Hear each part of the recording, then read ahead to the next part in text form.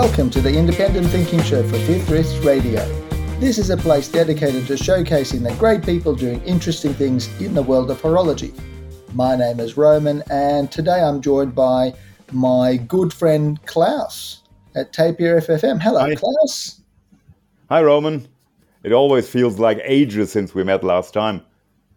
It does. You're right. We sort of do these things in little batches. So we record 2 or 3 in a row, then we sort of disappear, and then we come back together. So it's always a pleasure to see you. The exciting thing, though, is every time we come together, we have this sort of super cool guest, which, thanks to you tend to bring on the show as well. You tend to stalk people and in a nice way and bring them on. I hope so. Yes, well, we're about to find out. So today, I am very, very excited. We have one of the most interesting people, I think, certainly working in the independent space, and we're going to be talking about a brand who I've been doing a deep dive into. The brand's Armin Strom, and we've got Mr. Claude Griesler with us, and I can't wait for this conversation to roll out. So Claude, welcome to Fifth Wrist Radio. It's so lovely to see you. Thank you. Thank you for having me. Oh, it's a pleasure. As we were chatting off mic, we really only talk to people whose work we admire or are interested in. And typically I have a small group of friends who I talk about, who I'm going to bring on the show. And a good friend of ours, a mutual friend, Asher Rapkin, at Collective Horology, I sort of mentioned that we're going to be having this conversation. Asher was like, "Oh, Claude, this dude's amazing. You should absolutely, you'll love him." So it's always good. It's one of the things we've never met before, but when good people are known. So yes, I couldn't think of a higher endorsement. So I am very, very, very, very glad to have you on the show. Before we kick off, we have a very loose kind of relaxed structure around here. We tend to start with a drink check, location check, and a wrist check. Now, it's always very exciting when we have somebody who comes in, particularly from a company like Armin Strom. I can't wait to see what your wrist check is. Hopefully it's not a Casio, and hopefully it's not a Rolex Explorer 2 or something ludicrous like that. But we're about to find out. All right. Actually, yes, maybe let's go with you, Claude. Tell us where you are. Tell us if you are drinking anything, but most importantly, tell us if there's anything on your wrist ticking away. So I'm in Bielbienne, where in the factory. I'm actually in an empty workshop because we do some modifications in our small manufactory. That's an old building which was owned by Rolex, because the Rolex movement production is also in Biel or in Bienne. Of course. And was owned by Rolex. They did some micro-stamping parts for the movement production. And we were able in 2009 to buy the building from Rolex. And the way how we were set up in the past was, it was like production, CNC production for the raw parts, decoration, workshops for the watchmakers, marketing, sales, everything under one roof. The demand got bigger in Armin Strom. We had to source out all the CNC machines. And this is why I'm standing now in a very empty workshop, which is supposed to be the decoration workshop in January. Right. That's where I am, to give you an idea. What I drink coffee. It's just 1:15.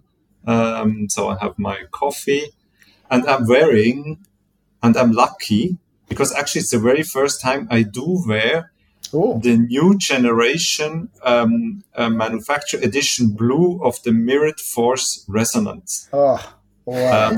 I do own the first Mirrored Force Resonance, which is my daily watch. But I do wear the Resonance now for more than 6 years. I just sent the case out because I'm a bit picky if it comes to scratches on the case. Really? So I'm the guy who is sending his case like at least once a year to give it for repolishing.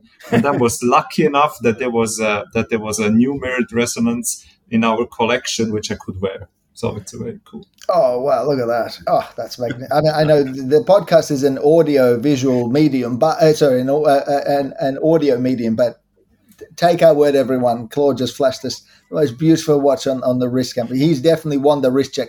I don't even know what Klaus is wearing, but Claude, you've won the wrist check for sure. I agree. I agree. No questions asked. Congratulations on the factory, obviously, and I'm sure it's going to be tremendous. Did you have to exercise any ghosts? Is there a ghost of Hans Wilsdorf haunting the factory? Did you need to sort of do an exorcism or something? No. Okay. But it was fun that the previous owner of Rolex, and so the Rolex was always owned by a family in Geneva. And there was the movement production. BLBN was a family-owned business that got sold. Of course, yes. Almost now, I would say 20 years ago, it got sold to Rolex. And the guy, Mr. Borer, who was building up the factory, the movement manufactory for Rolex, sent me a letter when he learned that we started a new watch manufacturer in his previous building. Yeah. And he was, back in those days, he was 70, he disappeared. He was 72 years old or 74 years old. And he sent me a letter, so a handwritten letter, like, good luck, because I'm an engineer and I know the challenge you're going to focus. Wonderful. And that was cool. Yeah. That's really wonderful. That is really, really wonderful. I guess from, what in my mind, I think, if you were a big, what am I trying to say? If you were part of a big conglomerate, you could already see the marketing. If you had a marketing department, I could already see the marketing department thinking along the lines of the Zenith watch company, thinking of the story of, we went to the attic and we found a thing, and like the Charles Vermeau thing, we opened an attic and it was old movements and we could repacture the original manufacturing edition or something. So that's very cool. Well, look, congratulations, of course, on the factory. That's very cool. Always wonderful to see independent watchmakers. I like when you said the phrase, the demand got bigger. That's a wonderful thing to hear, as a pure enthusiast. So it's great. Hopefully you're building better, you're building more. That's awesome. That's really, really wonderful. All right, Klaus, we'll throw to you. Try to follow that. I'm in Frankfurt, so that's actually better.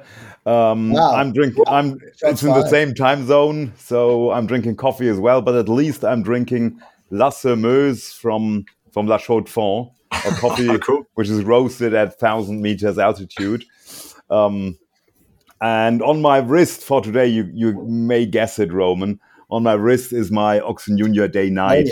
Oh, yes. Because for a show like this, I need to get my best watch, which I own on my wrist. And in some aspects, it's just the opposite of Armin Strom watches. It's got to have scratches, actually, and it's not finished at all. You don't even see the movement. Not even the case is finished. It's just like comes out of the CNC machine. And in some aspects, it's very similar because it's the focus on real watchmaking, on usability, on no compromise. So I thought this is the only watch which I can wear today for that recording. No, it's very good. That's very good. I do love that watch. That is just like I love Armin Strom watches. Your watch could not be more different, but it is very, very cool. Well, I'll go last. So I am not in Europe. I am in Melbourne, Australia. I am not drinking coffee either. I am actually having my traditional. It's a gin and tonic in a mug. Because it's 11 o'clock, it's after 11 p.m. So I just put my son down to sleep. He's asleep, thankfully, now. So, it's a well-deserved mug of gin and tonic here, which is good. Now, once again, on my wrist as well, I try to match, or for wrist checks, I try to do something that would be thematically useful. Now, unfortunately, I do not own an Armin Strom as yet. I don't have a watch with a mechanism, anything to do with resonance yet. And we should talk about resonance. But but like you, Klaus, I tried to come up with, I needed something. So I went with sort of the most avant-garde watch I could find that was at least thematically interesting. So I went with a Romain Jerome spacecraft. This is a spacecraft. So this is a move. It's the watch with a movement designed by Agenour. It's designed by Eric Giroux, the watch was. So I think there is the spirit of interesting design and interesting movement technology is in this. So that was as close as I could get spiritually to Armin Strom. I don't have any watches with skeletonization anymore either, so I couldn't even link to the original Armin Strom, the man. So anyway, but hopefully at some point we will pass this. But so that's me. That's me. So very good. Claude definitely won this. It's not a competition, but Claude, you definitely win the wrist check without a doubt. Yeah, but congratulations to both of you. I mean, these are both very good, very nice watches. I like both of them. Just to give you an intro, I met Mr. Oechslin when I did my studies in watch restoration. He was the head of the museum in La Chaux-de-Fonds. Right. This is the first time I met him. Yes. During my education in watch restoration. And Romain Jérôme is I think this is the area when Emmanuel Emch was at this is a genius. If it comes to product, a guy who I do have a lot of respect for. If it comes to product, he's a very smart, nice guy, good friend, Swiss German as well. So he's a cool guy. I was more aligned. That's lovely. That's lovely to hear. Yes, look, I think actually that's probably a really good way for us to get into it. So Claude, maybe a good place for us to start is maybe tell our listeners who don't know about you how you ended up at Armin Strom, you and Serge. So originally it was a watch brand. Armin Strom was a man. Tell us kind of how you ended up running this amazing, incredible brand now. Okay, yes. So the short version of it is that Mr. Armin Strom, myself, and Serge, we are both out of a village close to the capital of Switzerland. This is called Burgdorf, close to Bern. And a lot of people they are familiar with this Emmental cheese. So that's Burgdorf is the door of the Emmental Valley. Armin Strom started his watch career in Burgdorf. Myself and Serge went to kindergarten together, graduated in school together, both born 1978. We do know Armin Strom since we are childs, because he was like a local legend, in the 80s, early 90s. Driving a Jaguar E-Type in a village where you have more cows than people living. The guy flew with the Concorde to New York to deliver his handmade watches. So he was famous in our village. Rockstar. My background is I'm born in a watchmaker family. My grandparents, they were already working in the watch industry, and they were watchmakers. I graduated as a watchmaker. As I mentioned, at first watchmaker school, then graduated in watch restoration, became an engineer for movement development, and worked for an independent movement company in Le Locle. And Serge, after he quit high school, he's continued his studies in marketing and sales. I remember Serge was the first guy who owned more than one swatch. Everybody had to wear a swatch when we were, but Serge was the guy who collected swatches. Wow. This is how his journey in watches started. So he was always passionate about watches, a big watch collector, and one day Serge called me up and said, listen, Armin is looking for somebody who would take over his business, and why should we not take over our local heritage of watchmaking? Because the brand base is cool. It's skeletonized, so you're a watchmaker, I'm a watch lover, so it's all about watch movements.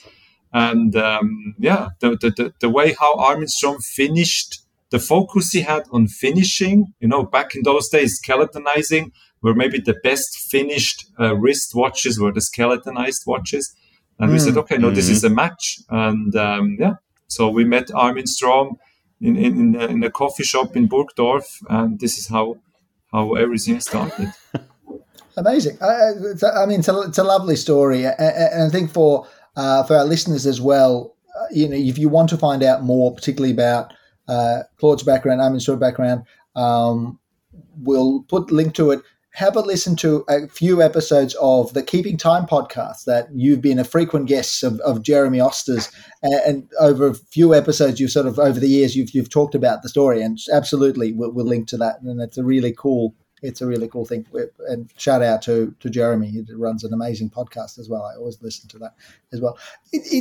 Claude, I find your background so interesting because you're a master watchmaker. You came from restoration and that's sort of working on really antique or really complicated pieces. When I look at Armin Strom now, it's such a forward-facing, forward-thinking, avant-garde design brand and design language. It's so interesting that how does your background in restoration help with kind of making what you do now? I think the innovation part, to be innovative, and if it comes to hand finishing, my goal, then this is what if you do watch restoration, you have to be able to, first of all, to fix all the watches, but then you also have to give a value to watches. Is it a good watch? Does it worth to keep it? How should we restore it? How was it made? And therefore, it was like first thing we did, we disassembled the movement and we took a closer look of how the movement was made, how much time they spent in finishing, in how the parts were made, on which level the watch was produced. And this definitely still is a big influence of the quality which we put, or the effort in hand finishing, in production quality, which we put into the watches. And then it's innovation, because if you go back in watch restoration, every new watch had a purpose. Either the watch became more precise, or the watch had an additional indication. So there was always a purpose. There was not, most of the pocket watches, they were not fashion driven.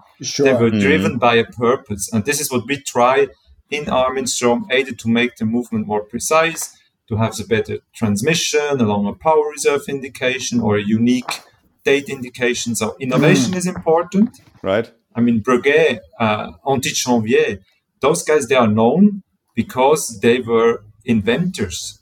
Yeah. They created amazing watch movements. And this is what we try to do in Armin Strom. It's more than just three hands, a barrel, and a gear train, and an escapement. We want to produce movements which do have a purpose of being better. Right.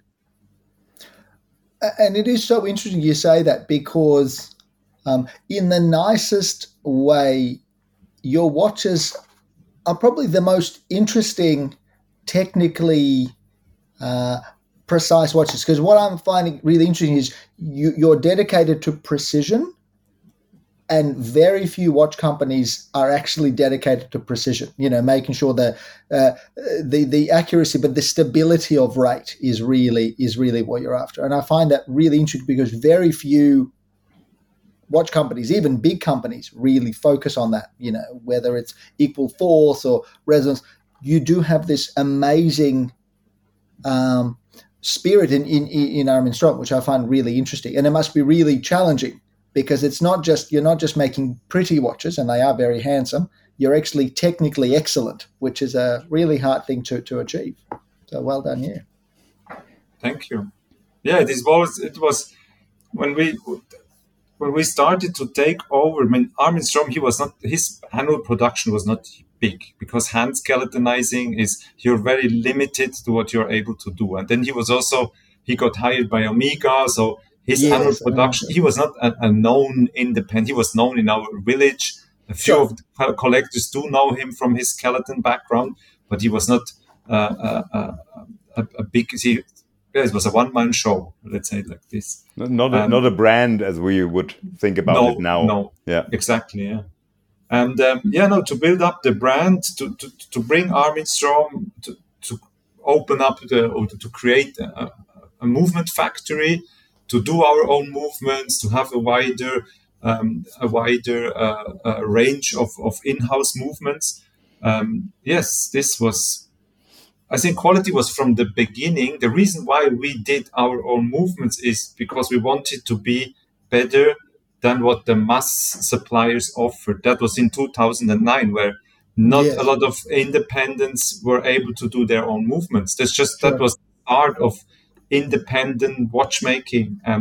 And we said, okay, no, let's do things better. If we do them in-house, so let's do them from scratch better. As soon as we start, we do everything in-house. That's maybe also a difference to many other independent brands, is that some of them, they focus on the finishing, some of them more of the assembling. And in Armin Strom, it's from scratch, from a drawing, hand drawing, computer 3D modeling of the movements, production of the raw parts, finishing, assembling. Everything is under one roof, and then you're also under control. I mean, we decide on which brass, which steel, which raw material we use to produce the watch. And that means we are from the beginning, we are under control of the whole process. How much actually are you doing yourself? I've seen a video somewhere, I think on your homepage, that even electroplating is done in-house. Which parts of the whole production process are you doing yourselves, and which parts are you sourcing out because it makes sense, or do you try to do everything, like even cases or whatever? No, we do source out the cases. We do source out dials. I would say 90% of the dials are outsourced. 10% are made in-house. If they're technical and more finished in a movement way, then we do them in-house. We do all the hands in-house. I love the hands, by the way.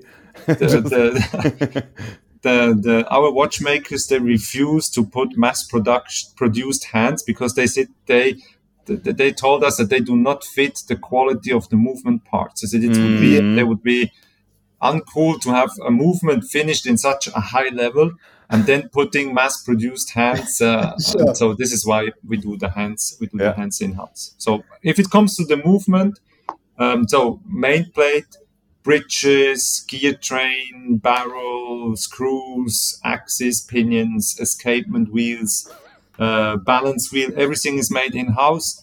We do have a supplier for the mainspring, for the jewels, of course, the rubies, and the hairspring. But all the other parts are made in-house. Amazing. And also, there's even, so we are such... The production we were building up with all the CNC machines, the know-how we have. We even do supply friends which do have other independent brands. We supply them with spare parts because once we were building up everything, so everybody was like, can you please do me a bridge, do me a wheel, can you not give me a hand for do some screws? And so we have a few partners where we do deliver them spare parts. Yeah. Cool. That's amazing. Yeah. I can. In my head, I'm already seeing those conversations. Oh, while you're making bridges, can you do a short run for me? Yeah. It's amazing. Well, look, let's. That's very funny. Let's actually go through. I mean, the creations that you're making, the models that you're making, the technology behind them is absolutely amazing. The fact that you do so much in house is incredible on one side. But if we could go through some of the models just to explain to our listeners kind of the ideas behind the beautiful watches, but the idea of the technology is incredible. So if we look at something like the gravity equal force platform, and you've done a number of watches, if you can explain to people listening who might have seen the watch, because I think the watch is very distinctive and people would recognize with there's two bridges thing, people would recognize the appearance. It's a very striking watch, but sort of, how would you explain to people why you decided to make a watch with sort of this automatic watch with a constant force transmission? What was the idea that you wanted to achieve with that watch? So as you mentioned, gravity equal force. Gravity stands for automatic winding. We have a micro rotor, which is visible on the dial side. Amazing. Actually, the micro rotor is quite pocket watch inspired. It's cool with this with the ratchet system on top with the two springs. So it's a very cool, like contemporary pocket watches inspired micro rotor. And so then cool. we have a long power reserve on the gravity equal force, and we had a torque issue in the barrel. So that means when you start to wind up the watch, there is for the first few hours, we did not have enough energy. You know, this curve, the curve, I think, which everybody knows, the issue of not having enough torque at the beginning, then the torque becomes quite stable for a moment, and there's a little peak at the end. And therefore, there was this Maltese crosses were development. We know Maltese crosses from several German and Swiss brands. The Maltese cross was only used by on hand winding watches.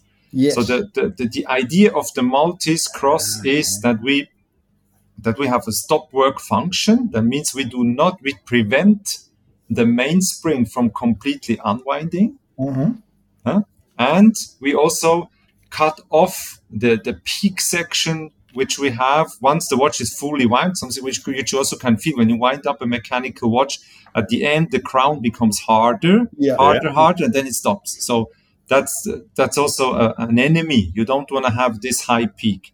So the Maltese cross was supposed to equalize, to cut off the upper section and the lower section. The Maltese cross couldn't get combined with the automatic winding watch. Now it becomes a bit technical. If it's too technical, geeky, nerdy, just stop me. No, that's what we're here for. That's what exactly. There's no such thing as too nerdy. So we have this, the mainspring in an automatic winding watch has a so-called slip function, that once the mainspring is fully wound, the rotor will continuously spin and wind up the movement. So therefore, we have to guarantee that the mainspring starts to slip inside of the barrel to prevent damages to the winding system. Yes. Yeah. The Maltese cross does not allow the mainspring to slip in the barrel. So we developed a declutch mechanism. So we declutch the Maltese cross once the mainspring is fully wound, that the rotor can continuously spin, it can continuously wind up the movement, even if the barrel is fully wound. And this Maltese cross is declutched. That means we take it out of the winding system, and as soon as the watch starts to, if you, let's say, especially during a night when there is no movement on your wrist, and you put your wrist on the table, or therefore we re-engage the Maltese cross, and the Maltese cross does prevent the mainspring from completely unwinding. So it's right. And that's the invention. So we just use the optimum torque range. We don't have to handle the lower section, and we don't have to handle the high section. And on an automatic winding movement, that's a world premiere, let's say. Cool. And the reason why is because most of the automatic winding watches do have a lower power reserve than the hand winding watches are known to have a longer power reserve. Classic automatic watches, they already had like 42 hours, 48 hours. Sure. And when you start to cut the lower section and the upper section, you end up at 26 or 27 hours of power reserve. We had a very long power reserve. We now, instead of having, now I think we have 5 days. If we would use the full range of the mainspring, we would maybe end up at 6.5. But we just take the 5 days in this optimum torque range. This is why it's called equal force. And the good thing is the whole mechanism is built on the barrel. The barrel is the most solid part in the watch. Every kind of constant force mechanisms, they are always built either on the second wheel or in between second wheel and escapement wheel. And the torque is very low. The energy which you have to handle is very difficult, because the more torque you have, the better it gets. The less torque you have, there is more of friction problems coming. So I think for me, it's one of the best ways to have a very equal force on your barrel. Yeah, absolutely. I love when people who conceive and create of a thing explain it. Always gives it more life in my mind. So thank you for that explanation. That's fantastic to hear. How did the idea for that come to you?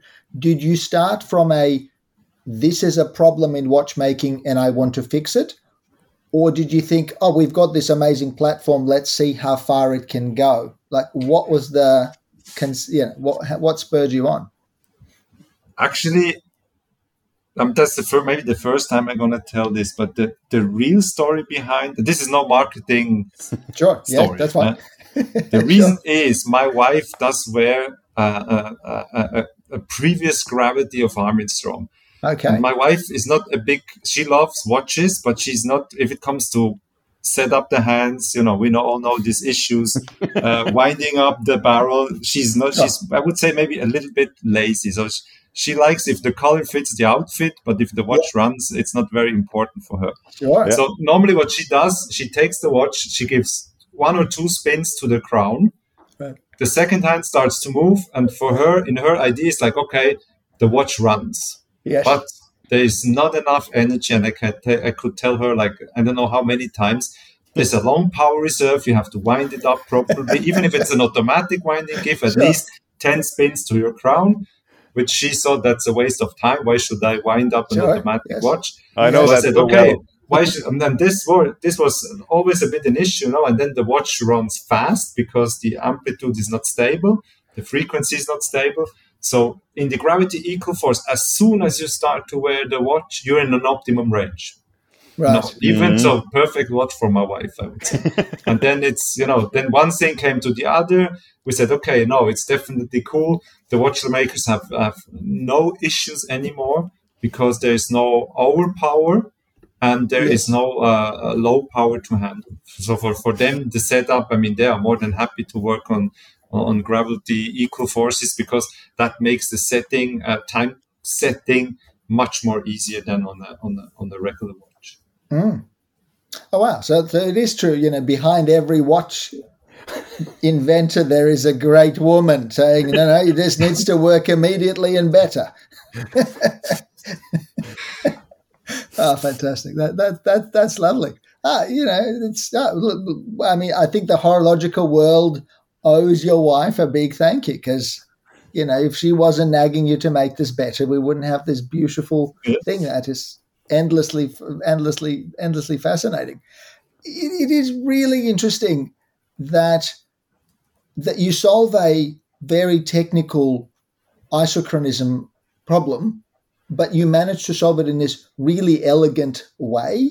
And also, as you said, with such a long power reserve, because there have been other watches where they do limit that power reserve, and there goes into the red, on the power. Sometimes the power indicator with some models where they say, well, we can only guarantee good timekeeping within this amount of time. So when the watch hits the really low power reserve, we declutch the mechanism so it stops running.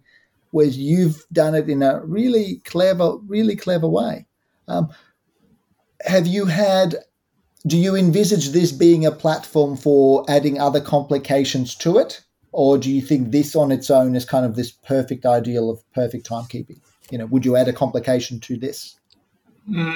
So the orbit is based on the gravity equal force, but it's a date function. It's not improving timekeeping. There's unfortunately the resonance collection where we have 2 movements in one watch is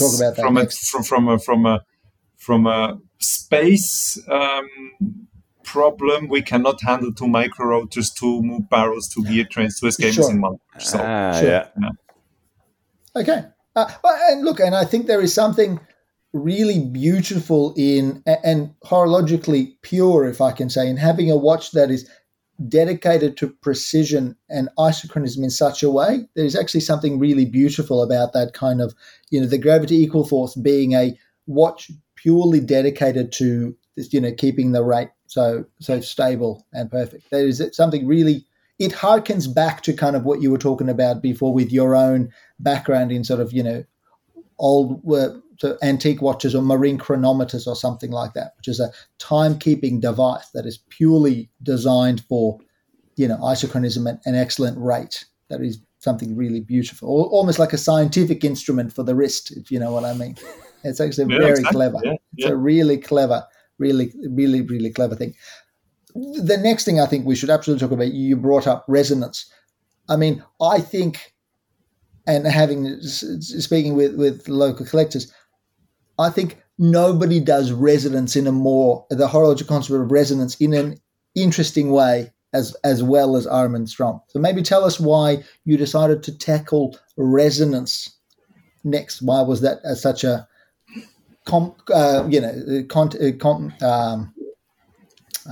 concept is the word. Sorry, I was trying to reach for concept that you wanted to explore.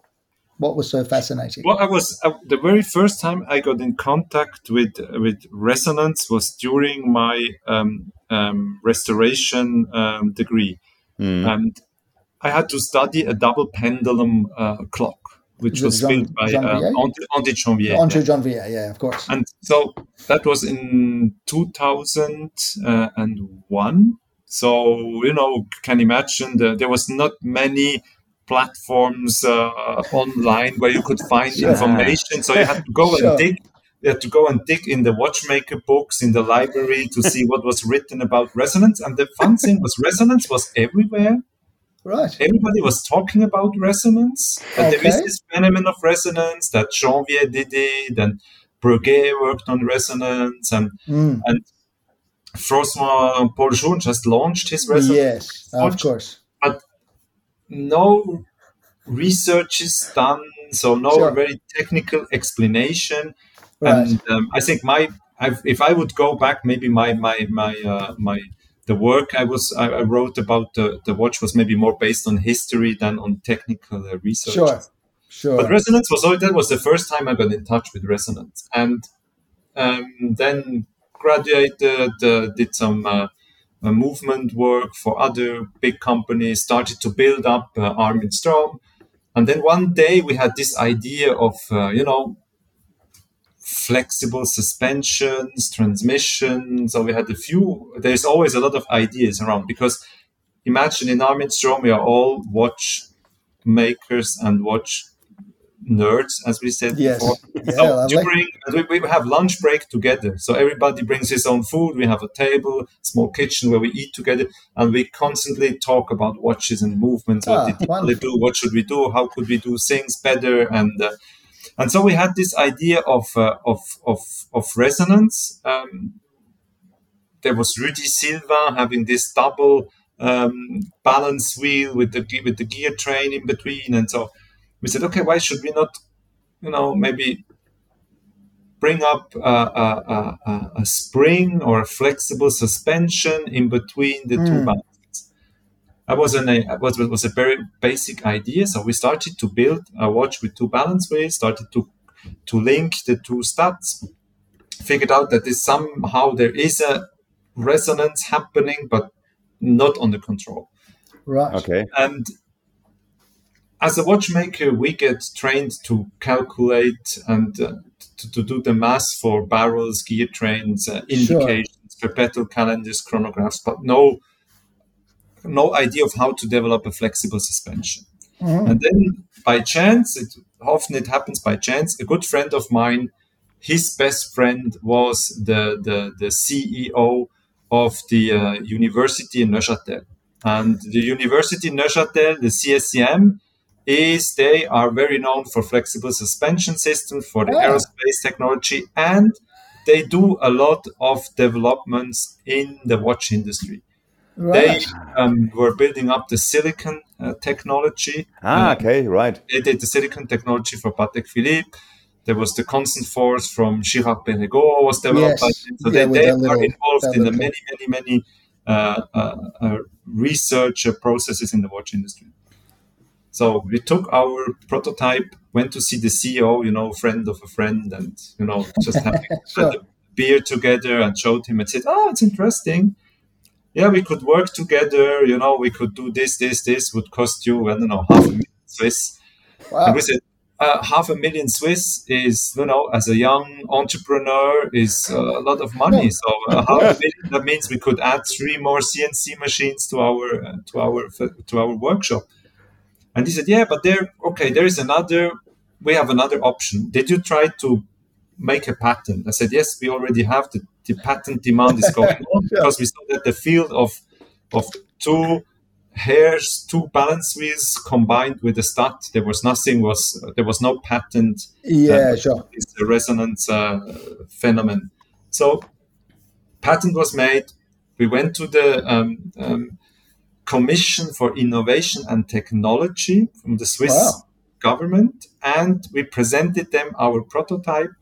We presented the patent, and we presented the CEO of the CSCM wrote a letter that they are looking exactly for such applications, and Okay. and so the thing got approved.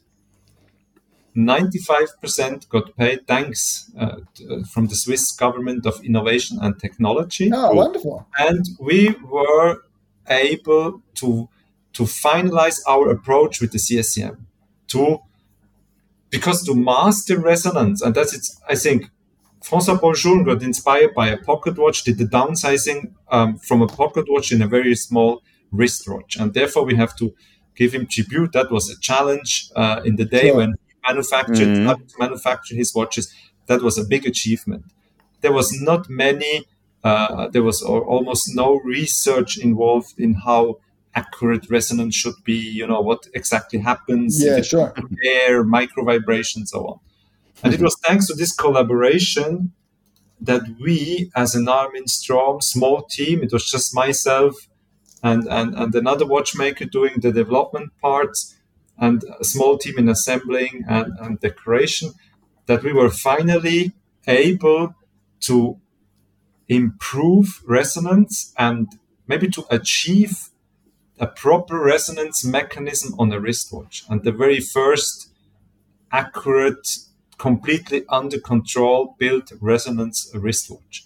And that was in 2016 when we launched the watch. And it was, we were very proud, and we said, wow, we did it, wow, now everybody will say, you're the cool guys.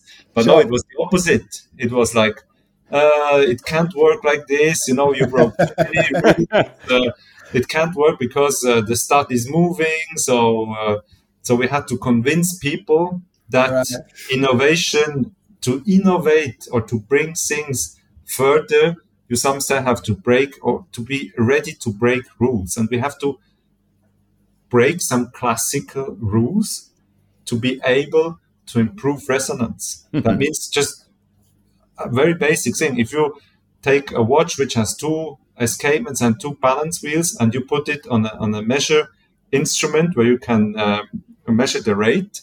Yeah.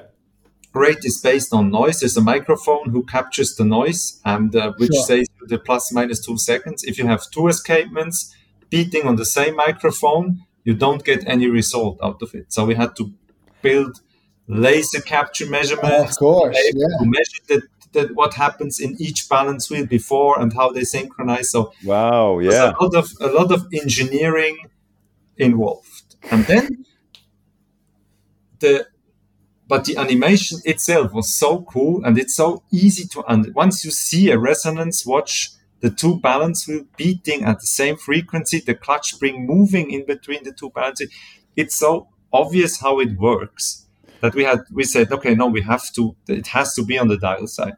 We cannot hide the 2 balance wheel in a classic way, put them on the back side of the watch. No, it has to be built upside down the whole. And then, so because the clutch spring was ready almost end of 2015, but then we said, no, let's change the completely movement architecture, and let's bring the 2 balance wheels on the dial side because it's such a nice animation.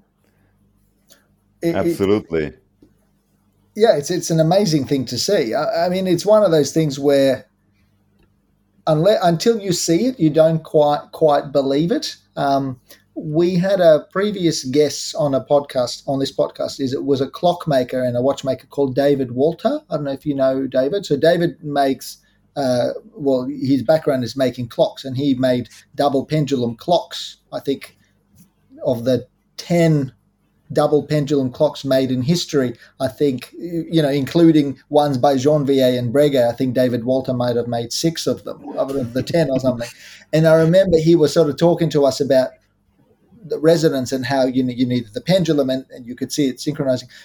And there was always sort of this debate, or there was a lot of skepticism. I remember when François Paul Journe's watches came out about how they achieve resonance inside the wristwatch, how does, and this is for a stupid person like me, how does that occur in a wristwatch? Does the movement of the wrist when people wear it, does that not disturb the synchronicity of the resonance?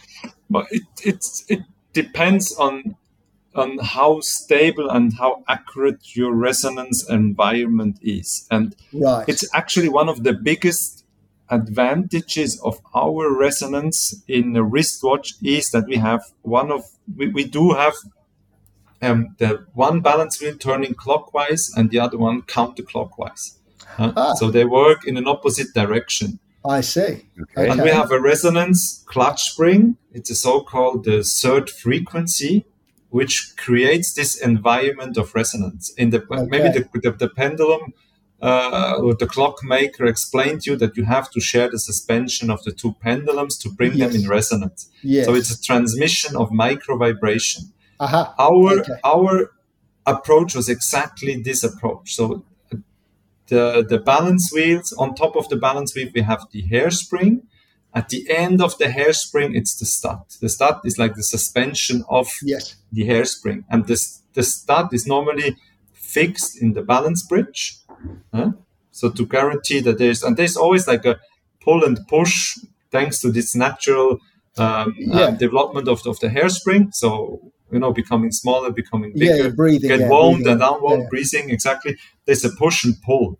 And we use this push and pull to create, thanks to the flexible suspension. And the secret in our resonance is the shape of the resonance clutch spring, this flexible spring moving in between the two balance wheels.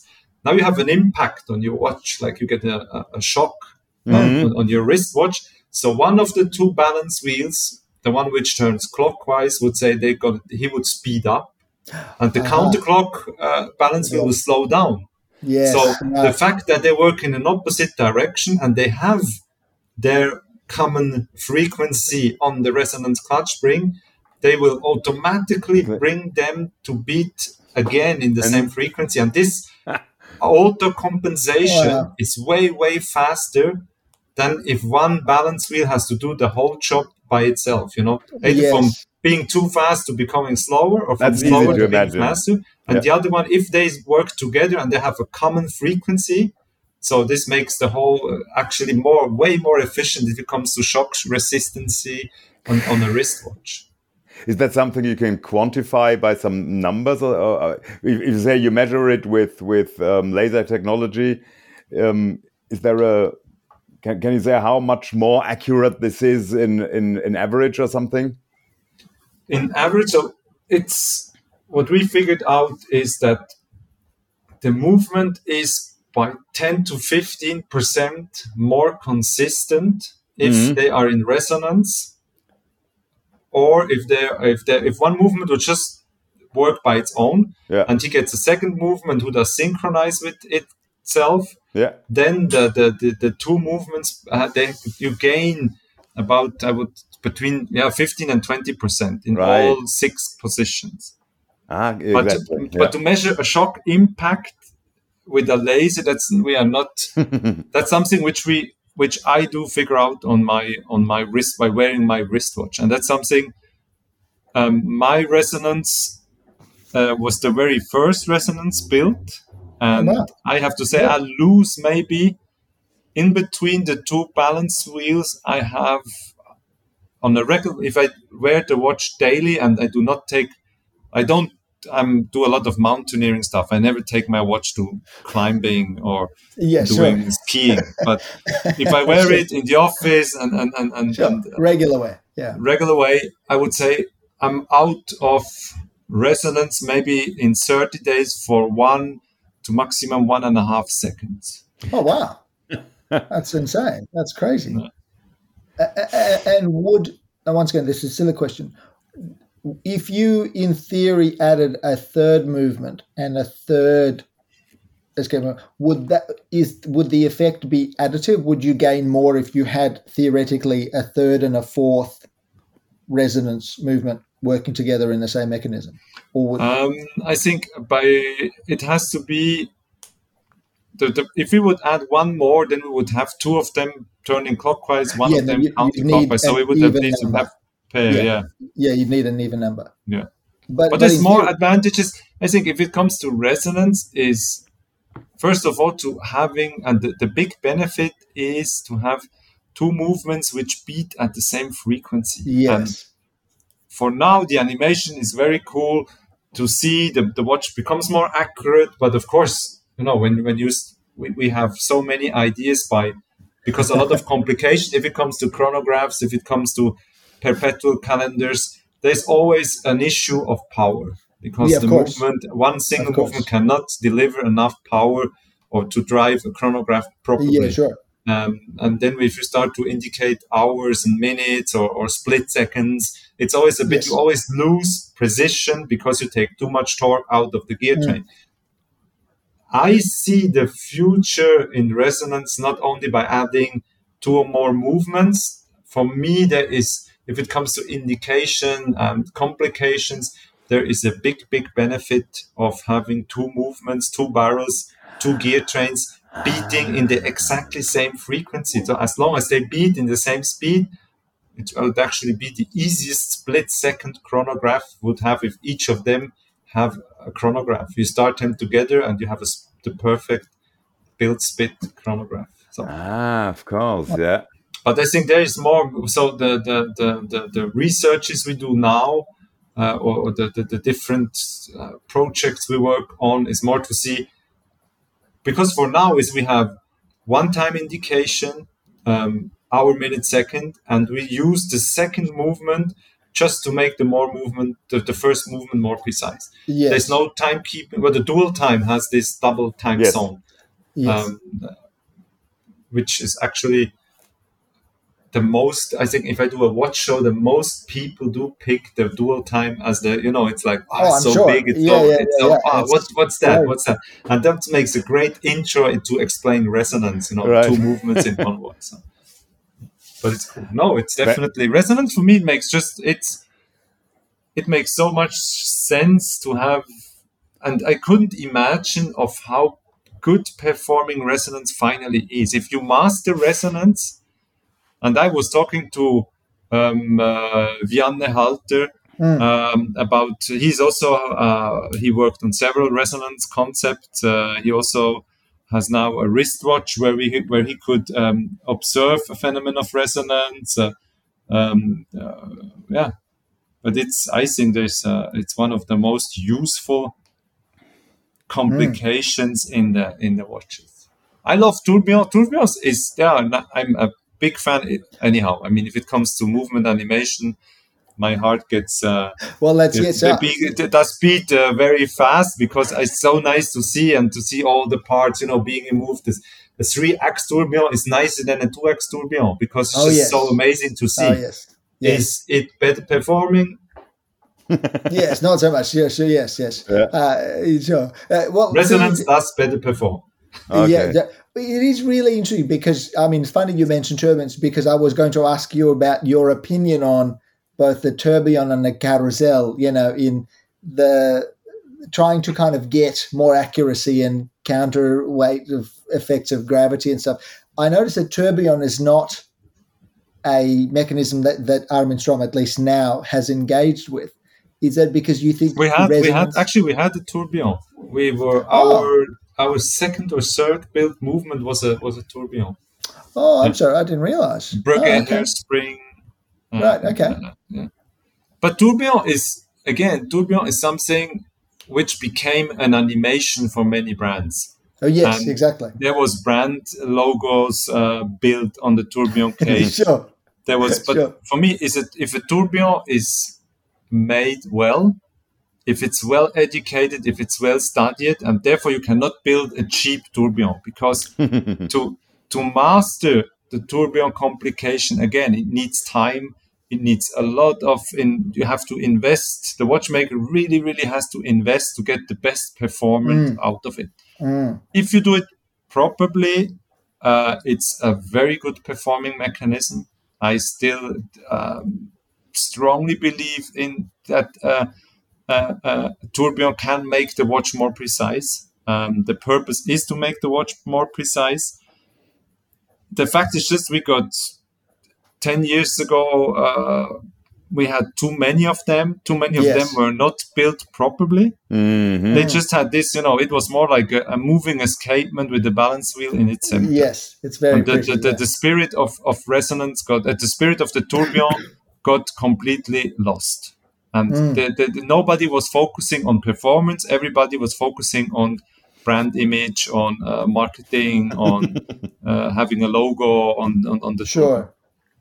But I believe that there's a very cool. Still believe it's a very, very cool complication.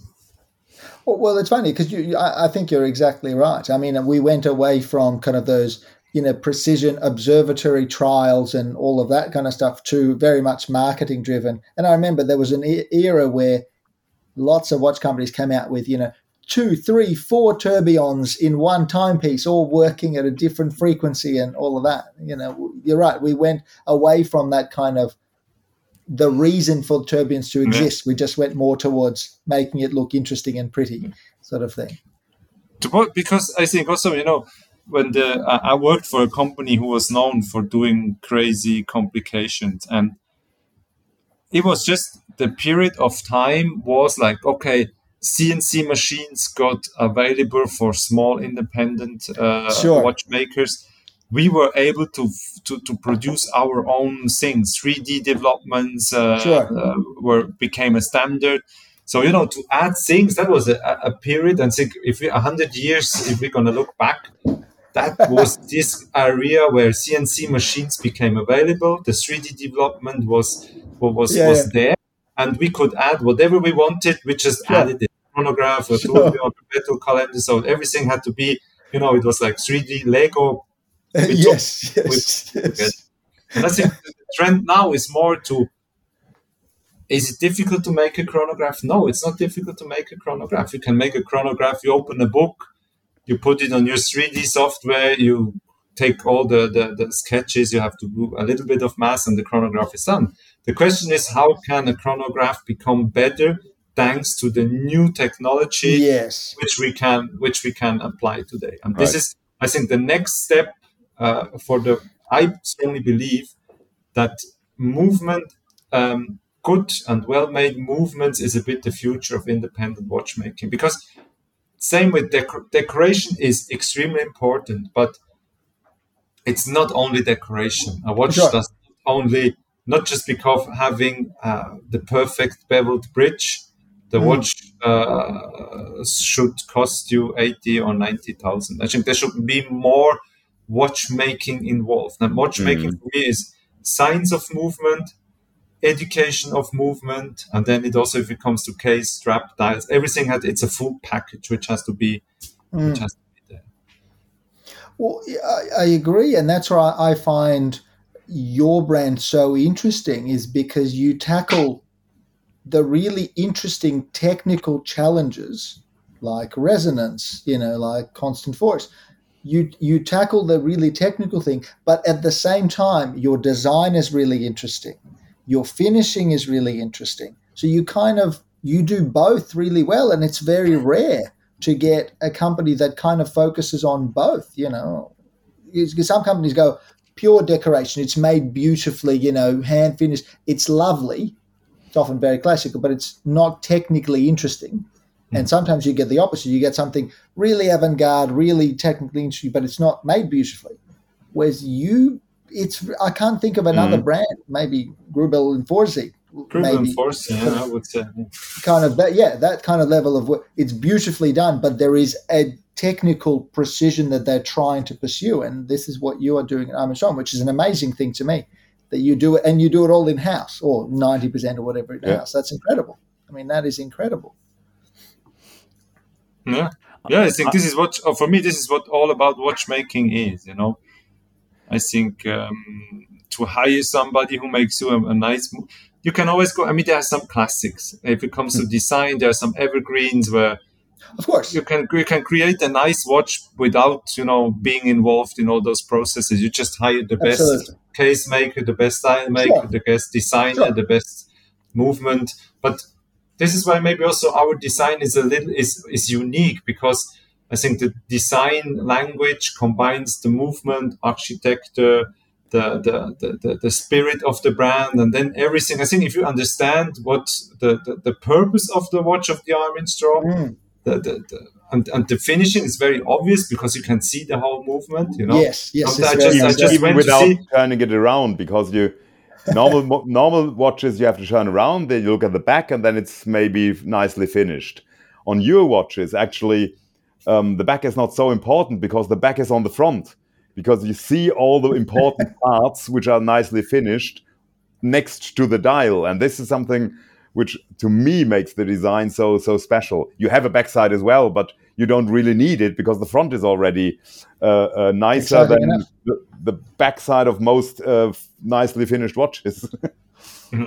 That was funny because once a journalist asked me, "Who is your client?" and I said, "People who are ready to spend more money for a crystal back.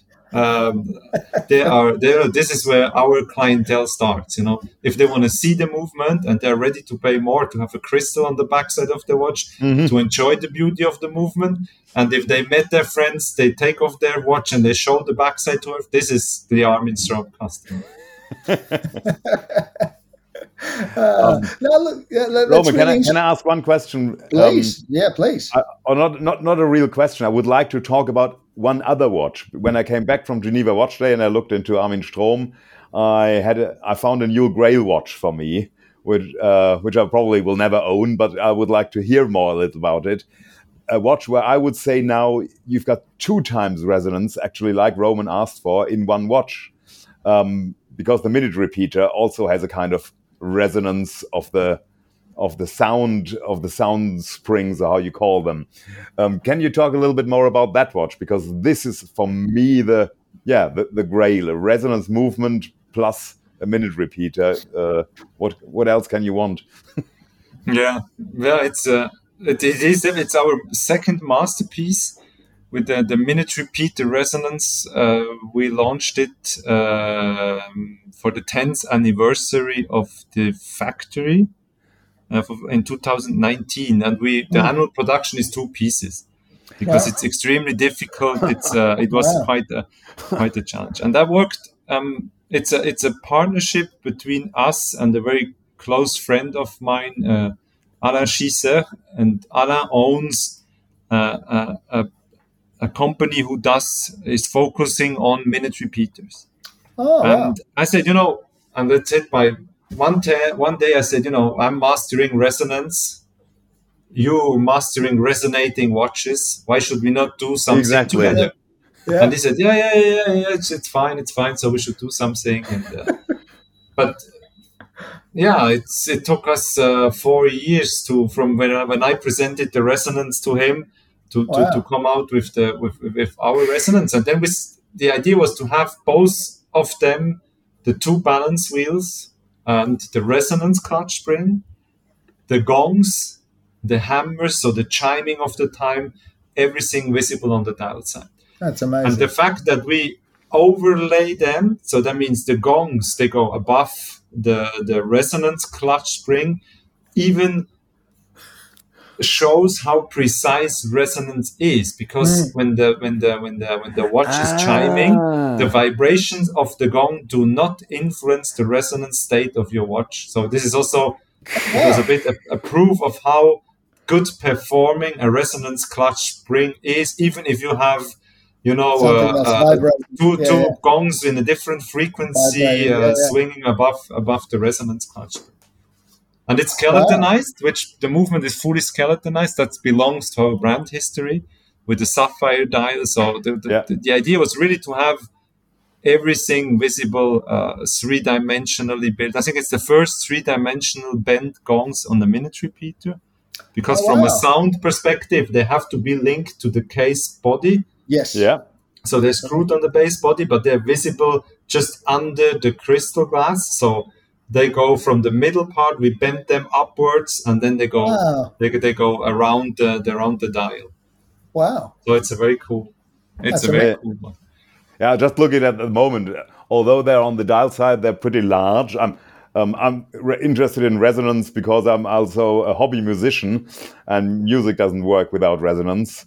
So this watch with those both in one and these relatively large gongs, it's an amazing watch. I don't think there's anything else like that. No. Does each of the minute repeaters sound different? You make 2 a year. Is the sound consistent, or does each one sound slightly different? So the fact that we only do 2 of them does allow us to. So if the customer want to be involved, Right. and so we can work on the sound a little bit. Wow. Where some of them there's more, and I'm not too much into music, but there's different sound level. Every person have a different ear and a different preference, and some of them they want to have it strong, some of them they want to have it a little bit less strong. So you can tune it. So we can tune it a little bit. That's amazing. Klaus, you're right. I mean, we couldn't have not had this podcast and not talked about that watch. That watch is insane. It is absolutely insane. It's very interesting. I had never thought about a 3-dimensional gong. You're exactly right. They're typically very flat because they wrap around the outside of the moon. But this one actually goes. Yeah, that is amazing. So do you have to be careful about the frequency of the vibration of the gong and the frequency of when you're making the watch and the frequency of resonance? No. Do they not go in phase and out phase, or is it the clutch spring control? The clutch spring, the resonance clutch spring is so good performing and creates such a stable environment that there's no influence on the vibrations which we create with the resonance, with the repeater. With the minute repeater does not influence the resonance. This proves how strong the resonance clutch spring works. Amazing. I mean, amazing. It's so funny that the Klaus brought up the masterpiece minute repeater. I was going to ask you about the other, probably the complete opposite to that end, which is the 1 week watch, the 1 week first edition watch that you made, which, I love a long power reserve watch. So I was always very happy to see a long power reserve watch in a catalog somewhere, but yours is very interesting. So maybe tell us a little bit about that. Why did you decide to do that? Because because you were doing it at a similar time, presumably, to the minute repeater. Yeah. That's completely opposite. The 1 week was the very first caliber we launched in 2009. Was a double barrel movement, also called 1 week. But the 1 week we just launched in Geneva is a completely redesign of a movement. Yeah. First of all, we have to say it's a sport dedicated watch. So it's on a metal bracelet. We had to, therefore, it's a different purpose than it was before. So we increased the frequency to have it a little bit more shock resistant than the previous version. We shrunk a little bit the movement, so the movement became smaller and thinner. This may be more a trend thing, but we really had to shrunk the whole mechanism. The winding system is still visible on the dial side. So when you wind up, you see the two ratch wheels turning. Which normally is on the back, but for a long power reserve, it's cool because when you wind up, you see really what happens on the watch. And I think that's a cool little gimmick. So cool. And the coolest part for me is the power reserve indication. The power reserve indication is not very obvious. So it's not a single, a hand or a disc or something which we are used to see. The power reserve indicator is completely built in the movement, and it's a bit of this fighter. So it's a bit. Our idea was, if you know, If you know where it is, you know where how to read the power reserve indication, and it belongs to you because it's your watch. If you want to share it, you can tell your friend how to read it. If it's the thing you want to have just for you, it's just for you. So there is above the small second, just on top, there is a 3-dimensional skeletonized cone, hand polished, and this cone indicates the level of power you have in your double barrel mechanism. So it's like like a fuel indicator, but it's just 3-dimensionally built. So like a 3-dimensional cone, it goes from a high section to a low section, mirror polished. There's a small dot on the main plate where you can read how much power is on the power reserve indication. And then, because the watch is all about symmetry, the mechanism itself is below the small second. It's driven by a cone system. So there is a fully polished cone with a ruby indicator. And so that's again, as watch restoration, pocket watches got influenced. My indication is influenced by pocket watches. So the cone is moving up and down, is pushing this ruby ball either out or in, and then indicates there's a transmission of wheels, and then it indicates the power reserve indication. It's very cool. It's actually the first center hand watch manufactured in Armin Strom, because all our previous watches they were off center. I was going to say it's the very first time we have centered hands. Yeah. I'm so glad we talked about this, because I find one of the tell signs I find is when a company, particularly a watch company, is dedicated to really finding interesting solutions to technical problems of design. One of the most interesting things to me is, how does a watch company treat its basic, in inverted commas, or least complicated watch? How do they present that? And it's so interesting to me that, you could have, this watch, the 1 week first edition, could have been made much easier, right? You could have sort of said, it's a sports watch, it's center hand thing, but you chose to kind of put some really interesting design things and technical things into your simple watch. It's so cool. Not only did you focus on the power reserve, but you also said, well, yeah, we can give you a long power reserve. We can give you a week, but we're also going to do this first thing. Yeah, it's just so clever. And it's so cool. So cool. Thank you. Well, I guess, so what's next, I think, on the horizon? You're exploring gravity equal force, you're exploring resonance, you're doing cool things with power reserves. What are the let's use a metaphor, you do mountain climbing. What are the mountains left to climb for you, do you think?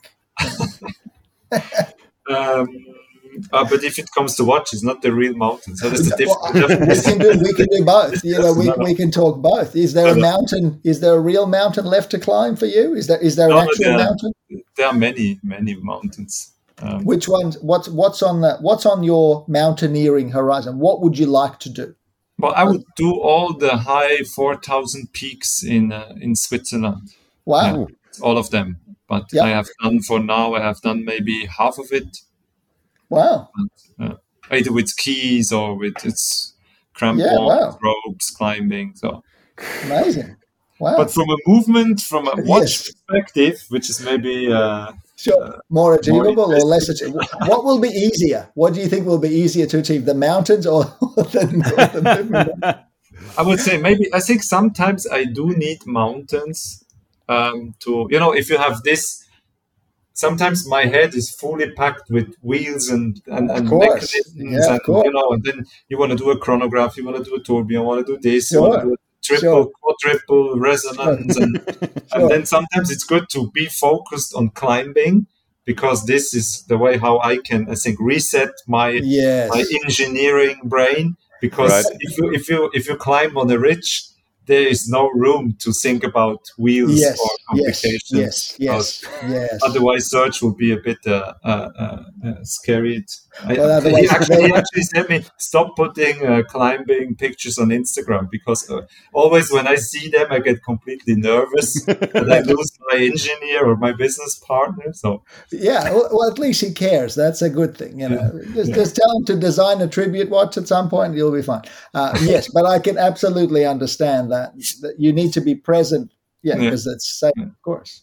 Wow. But for next year, or the next hot watches, there will be definitely in the Resonance collection. We were putting a huge effort in System 78 is our base collection, where we have the Tribute, the Gravity Equal Force, the Orbit, and the 1 week.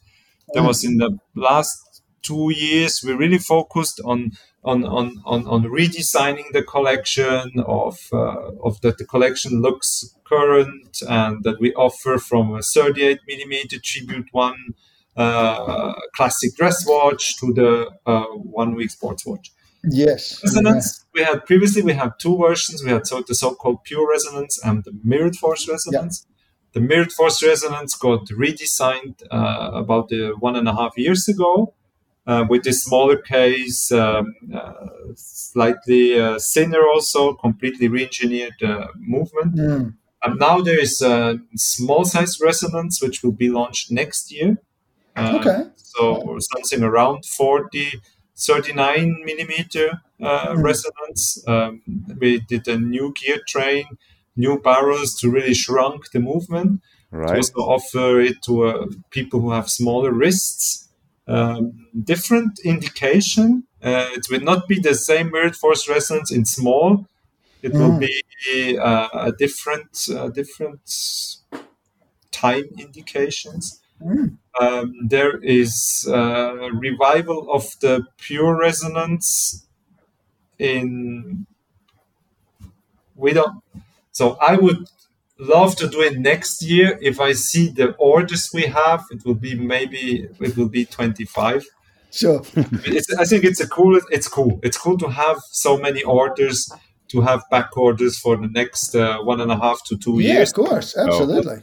As an engineer, it's the sales team always like, oh no, we have to do more of this, no, we have to do something new because I had this idea, and then they said, but there's so much demand on existing products. Just push the existing products. But now we agreed on there was this issue with small brands having too many. They took too many orders. Delivery time became exactly. And we do have a little bit a new approach. We do strictly limit our series now, the same we did in the past. So it's 10 of let's say the new Tribute One Fumet dial version, 10 of each color, a total of 40 watches. Even if we get 150 or 200 people asking for, there will be somehow we had to make the decision and allocation for the 40 pieces, but they will be delivered next year, and what's next will be announced next year. Oh, okay. Wow. We don't want to, maybe sometimes we have to disappoint people, but then they know, okay, it will not be available. Either I wait or I go for another watch. Yes. Instead of saying, it will be in 18 months, and then in 18 months it's 2 years, in 2 years it's 2.5 years. Yeah, sure. Transparency is and we say, okay, you were lucky, you got one. If you're unlucky, just wait, because there's more exciting stuff coming. Yeah, for sure. How much watches are you delivering at the moment? It's it will be 400 watches this year, close to 380 something, close to 400. Would actually be the same number next year, but there is a shift into a little bit more space for resonance, because we were only doing 80 resonance watches a year, because the production, the finishing is we already have a very high standard in System 78. We go the extra 2-3% in which we offer in the resonance collection is almost doubling the time in decoration, because from a perfect hand beveled edge to an even better, more perfect beveled edge. It's you have to take the binocular. You really have to go to remove the smallest little scratches. Yeah, of course. But there's a lot of course, the resonance is a very collectible watch, and there's so much demand, so that we said, okay, we're going to shift a little bit, and if everything goes the way it should go, we can maybe increase to 440, 450 watches next year. Okay. Which is still very small. What's amazing to me is you're making 400 watches, but there's quite a few different really interesting collections. So you managed to do this really tricky thing of having a number of really interesting models as well within the small number. That's an amazing tribute to you and and Serge the team. I mean, that's amazing. That's amazing to me. So I can only applaud. Absolutely. Thank you. Klaus, do you have any questions? I'm speechless. Like I've been so impressed.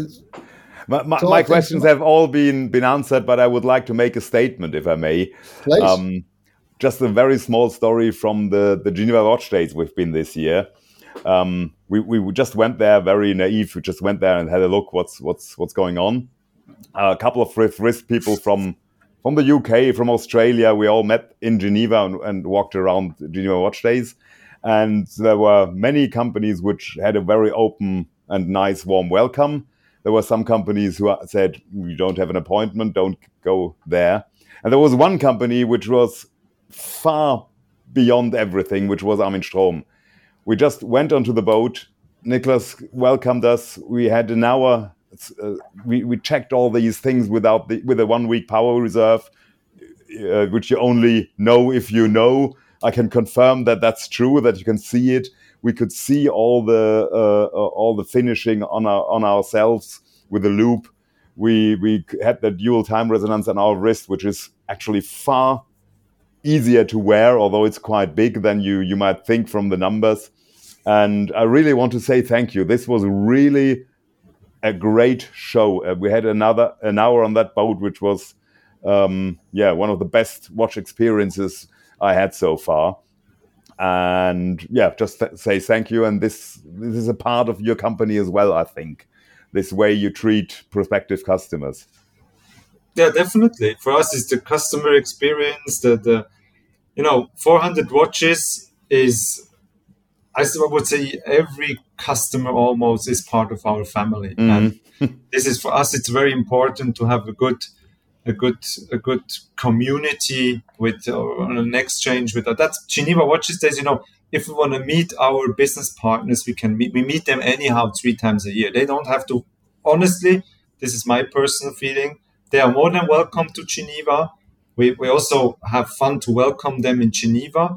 But I think the Geneva Watches Days was supposed to be open to watch collectors, watch enthusiasts. This is the reason we said, okay, let's go on a boat, not in a boring hotel room. That people can spend a good amount of time on our boat, because our agents and distributor, if they wanted to meet, like proper business meeting, talking about numbers, we told them, you can go to a hotel. You don't need a boat or a showroom to talk about annual numbers. You can just go and drink a coffee and do your meeting somewhere else. It was more like invite people and show them. That's, for me, that's all about the future of the watch shows.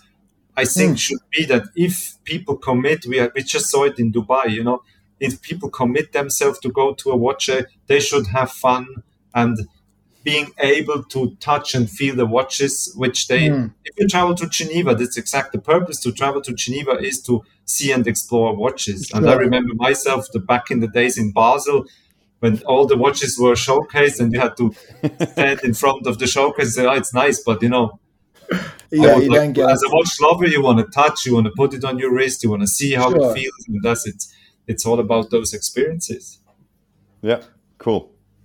Absolutely. And look, I think just hearing the warmth in your voice is wonderful, and just sort of hearing the passion in your voice about how you talk about your creations and how you engage with the collectors who enjoy them. It's a wonderful thing to hear. And it's one of the reasons we wanted to do this podcast, and we're very grateful for your time, is I think the more people listen about passionate people doing cool things like you are, that's only for the best. That's only for the strength, particularly of the independents. That's what we like to see. So, Claude, thanks so much for coming in, sharing your story and Armin Strom with us. I'm really grateful. So really enjoyed it. Thank you so much. Thank you for having me. Brilliant. Well, the only thing left for us to say is, everyone, make sure you check out Armin Strom at arminstrom.com or on Instagram at Armin Strom. It will blow your mind. If you don't know the brand, it will blow your mind. If you know the brand already, hopefully you enjoyed this chat and love the brand even more. So, Claude Griesler, thank you so much for coming in, chatting to us on Fifth Wrist Radio. It's been amazing. Thank you. It was fun. I really enjoyed it.